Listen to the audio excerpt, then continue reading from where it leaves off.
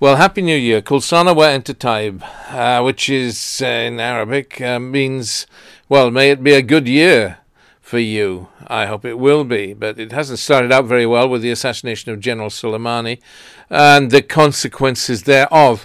Some in the Iraq government, not all, by no means all, indeed it was a very selective few, but some knew on the day of General Soleimani and al-Mohandis's death that the U.S. planned this strike, or at least they knew that a strike would take place on that day in or near Baghdad.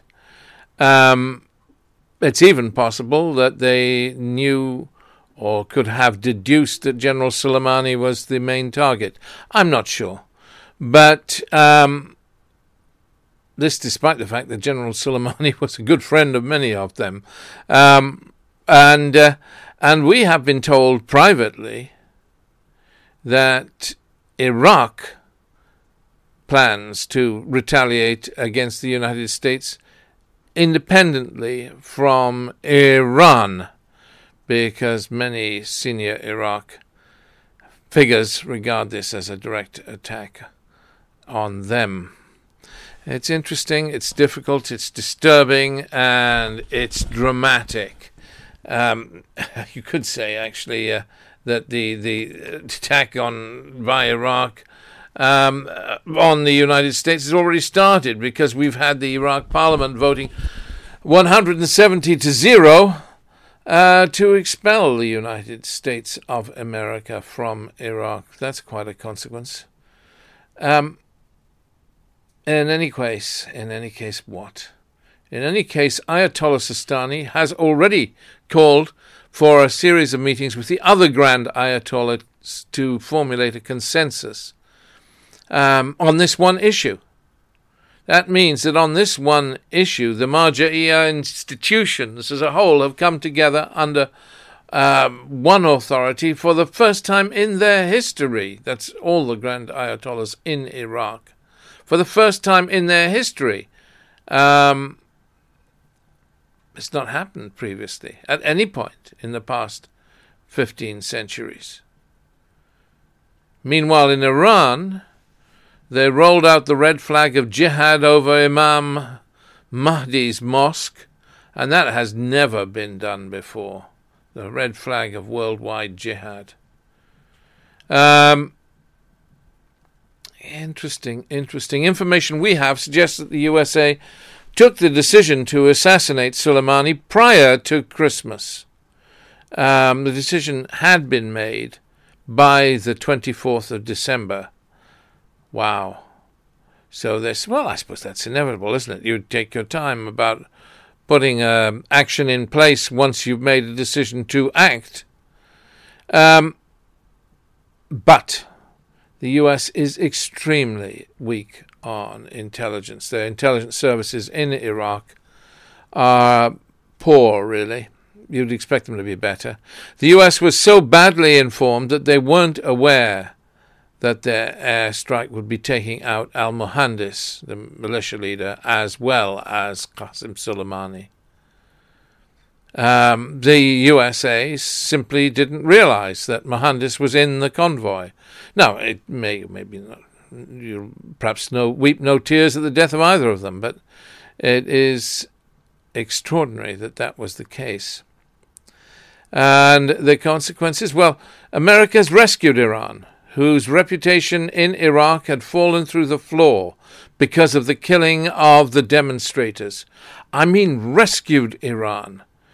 Iran was perceived as being behind the slaughtering of those children demonstrating in the streets of Baghdad and of southern Iraq.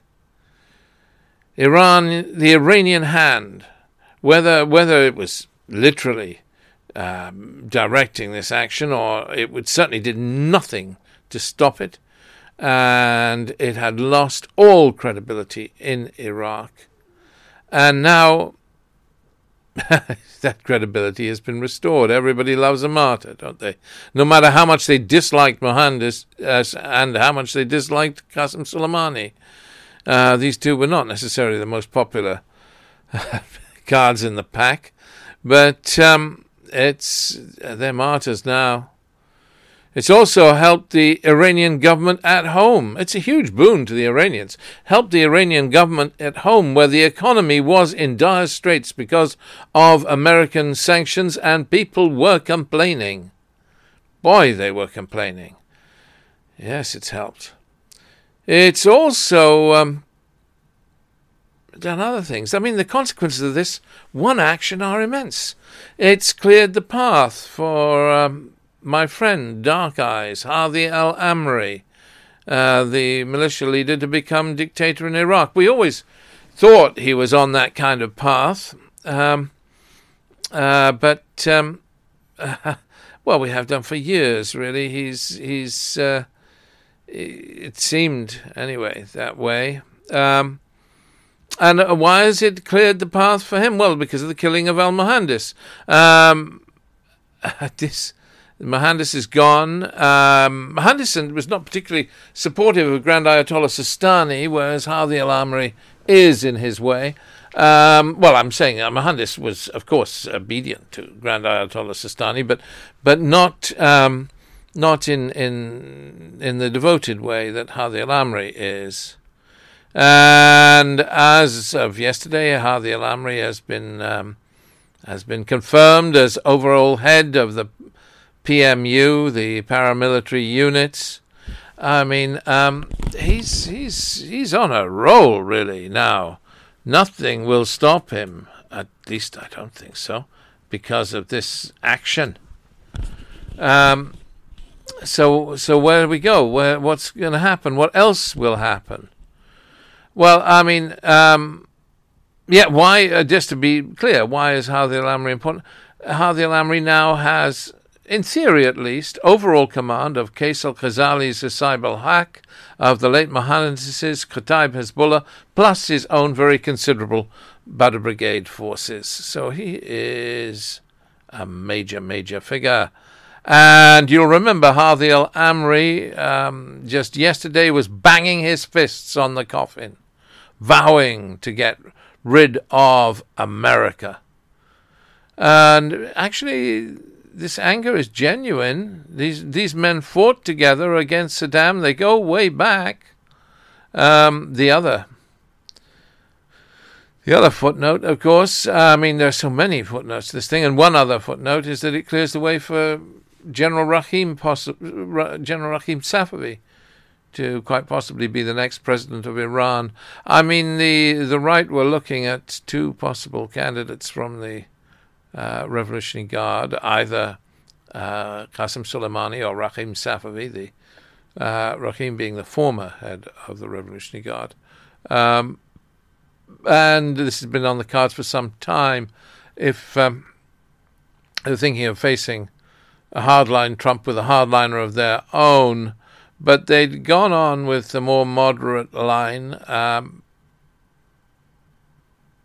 It may be that we're going to see General Rahim Safavi come to the fore. No bad thing. He's a pragmatist. He's not. He's not. Well, there's hope with him. But certainly it changes much in Iranian politics, in Iraqi politics, in the whole scene. And it was interesting, wasn't it? You saw the Supreme Leader, or you may have seen on television, the Supreme Leader visit the Soleimani home and tell Soleimani's daughter Zainab, who asked him, "Who will grant us vengeance?" The Grand Ayatollah said, "No need to worry about that," he said as he kissed her head. I mean, payback, yes, as I said, has already started. We just mentioned the Iraq Parliament voted 170-0 in favor of chucking the USA out of Iraq. This of itself is huge, with huge potential consequences if it's carried through. It's staggering. But there will be no closure of the Straits of Hormuz, by the way, in case that's something that bothers you. The Omanis that I speak to are quite confident about this, and information we have absolutely confirms that Iran has already got an agreement with India not to interfere or otherwise impede with its shipping in the Gulf. It has a similar deal with Pakistan, to our certain knowledge. It's also rumored that they have another such deal with China. Don't think Hormuz. The Straits of Hormuz are not going to be closed. I had thought the response was going to be against Israel, which would be disturbing indeed. There are elections in the wind, so neither Israel nor America can afford to look soft. I mean, you could argue that the reason this was done in the first place was because there are elections in the wind in America, and Trump wanted to look like a toughie. I'm not sure it's going to play that way, really. Anyway, if there was a strike against Israel, Netanyahu is up for it. He'd really like a fight. The trouble is that though it would help Netanyahu, it wouldn't be very pleasant for Israel. In 2007, Hezbollah had a stockpile of 2,000 missiles. Now they have a stockpile of 40,000 missiles. Well, you know. It's a time for cool heads to work hard for common sense. But the eye of the storm seems to be shifting slightly. The emphasis is now more strongly on America, even from Nasrallah, who says today now nothing is off limits regarding attacks on the USA. So that would be in a sense, well, is it a silver lining? It's a silver lining in so much as Israel is not the focus, because Israel becoming the focus really lets us out in for cataclysmic actions in the Middle East that could have terrible consequences. Terrible consequences for Iran, but there are those in Iran that don't care, you know, the millennialists who regard these as the latter days, and are happy to go down with the ship. And the idea of a failed state in Iran is worse than a hegemonic Iran, because, we've seen the consequences with Daesh. Can you imagine? Don't even begin to think. If we don't need that. We don't need that. But regardless of which, of course, we have to watch out. Hezbollah is raring to go. It's another consequence, isn't it? I mean, Hezbollah men have had their salaries halved because because Iran's in financial trouble, so it can't subsidize Hezbollah as it had done. Iran's in financial trouble because America has tightened up the sanctions. Yeah. So people, when their backs are against the wall, are more reckless, really. This looks like another American blunder in a series which started with the USA pulling out of Syria and letting the Turks move in. And now, of course, Turkey, as a footnote, has been shifting IS fighters by the dozen and sending them to Libya, baiting the Egyptians to intervene. Trump was given a list of options. He chose the most extreme of several of them. Of course, the Americans and their regional allies had been concerned by a long time by Iran's long-term plan, namely to secure a wide corridor of influence and armed presence between the shores of the Mediterranean in the west and the Khyber Pass in the east. But it's done the reverse, hasn't it? It's strengthened that corridor of influence. What to say? What to say at the end of the day? I mean, just go back. The demonstrators in Iraq against Iran have been undermined phenomenally by this action. The hatred for Iran in Iraq because of the miscalculations of men like Qasem Soleimani and the shooting of the demonstrators, the hatred of Iran in Iraq was reaching new levels. Now America has reversed that mood, has pulled the rug under the feet out from under the feet of the young people that wanted a better future for Iraq, and has re-strengthened Iran's position in Iraq. It's a day of immense disappointment.